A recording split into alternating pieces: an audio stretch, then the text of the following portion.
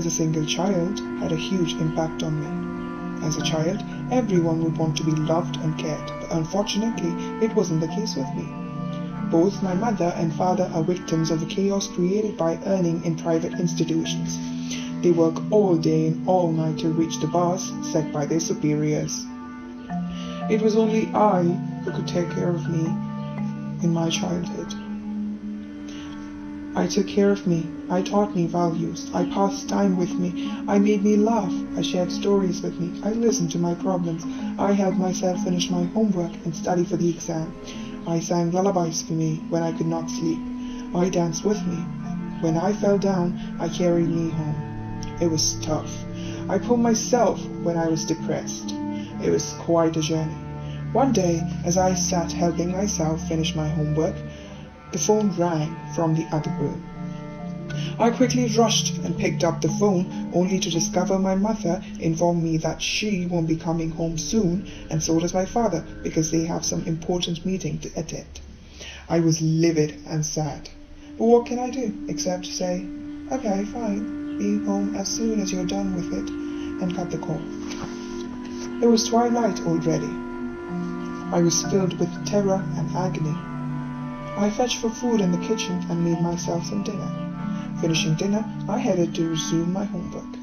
Although I could not put much of an attention to it, I managed to complete it and sighed in relief. Just then, the door of the kitchen slammed close. I was startled, yet calmed myself, telling it's the wind. Abruptly, everything seemed eerily serene. I was scared, yet curious of what happened all of a sudden. I was tremulous, and so I locked all the doors and went to my bed and dozed off, only to be awoken by another slam of my kitchen door. But I locked all the doors, I thought. God, please save me for today, I prayed. Another slam of the kitchen door, followed by another, kept panicking me in fear. Sudden rush of whispers swept all around me. Whispers said, "Call me in, we can play." I kept shouting no and no.